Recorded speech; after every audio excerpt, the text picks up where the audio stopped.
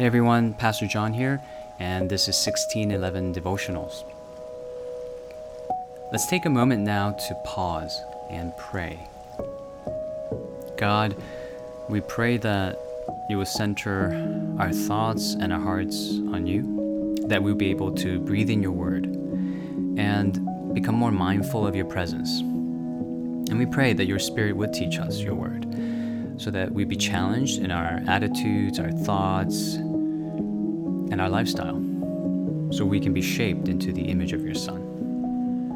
We pray this in your Son's name. Amen. Well, the reason why we're calling this 1611 Devotionals is because we're pursuing that theme in Psalm 16:11, that in His presence there is fullness of joy.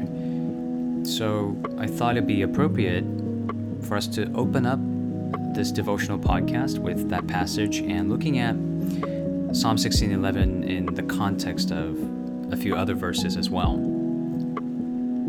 So here's Psalm 16 verses 1 through 4 and verse 11. Preserve me, O God, for in you I take refuge.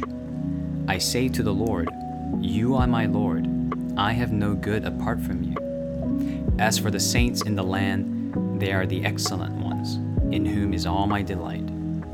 The sorrows of those who run after another god shall multiply. Their drink offerings of blood I will not pour out, or take their names on my lips. You make known to me the path of life. In your presence there is fullness of joy. At your right hand are pleasures forevermore. I think one thing that is absolutely for sure is that we're all pursuing something in life as an ultimate good. We're all pursuing something as a way of finding that refuge and that secure place. Something that helps us feel safe and feel like we're living the good life. And that ultimate thing could be beauty, it could be wealth, it could be pleasure. But see, the psalmist is saying we can tend to run after these things as if they are God. But as we do so, as it says in verse 4, the sorrows of those people who chase after these substitute gods multiply. If you think about what happens when we pursue beauty as the ultimate thing, we ultimately feel unattractive. We can ultimately feel undesirable. What happens when we ultimately go after wealth? We can feel discontented and give in to greed and materialism. What if pleasure is what we go after ultimately? Then we naturally will surrender all the blessings, all the fruitfulness that we can reap from discipline, from diligence, commitment, and self-control. And in the end, we actually miss out on true intimate love, because true intimate love often requires of us coming out of our comfort zone. And rather than demanding that our needs be met, being able to meet the needs of the other person. And so the psalmist is, in a sense, asking us whether we are chasing after the ultimate thing that won't leave us with more sorrow, but actually give us more joy. And therefore something that is truly worth calling our refuge and truly calling our good. And David is saying, I have found that thing, and that is the presence of the Lord. In His presence there is fullness of joy, and at His right hand are pleasures forevermore.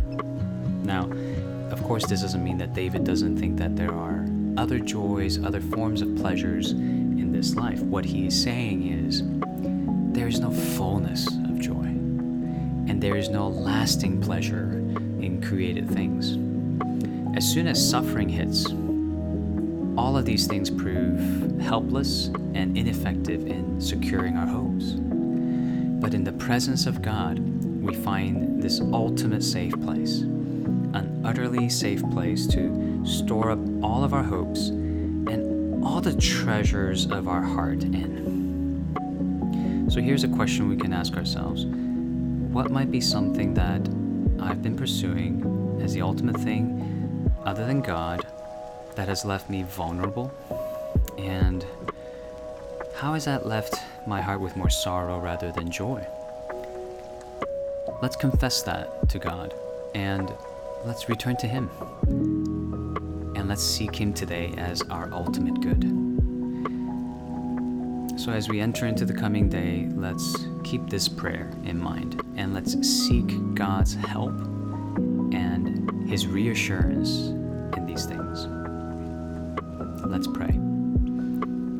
Father, we thank You that You are always inviting us to pursue the joy that's found in Your presence, and that we can be free now to not look into the world and created things for our ultimate good and our ultimate refuge, and that the loss of these things doesn't have to mean the loss of our joy and our hope either. But now that we are grounded in Your love for us, proven to us by Your Son, we can now go into the world not as people merely in need of service, but people able to serve. Not people merely in need of love, but people more so able to give love to those who are in need, and even love those who might be difficult to love.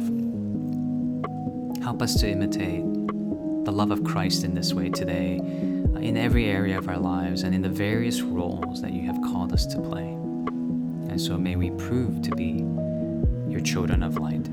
We pray this in Jesus' name. Amen.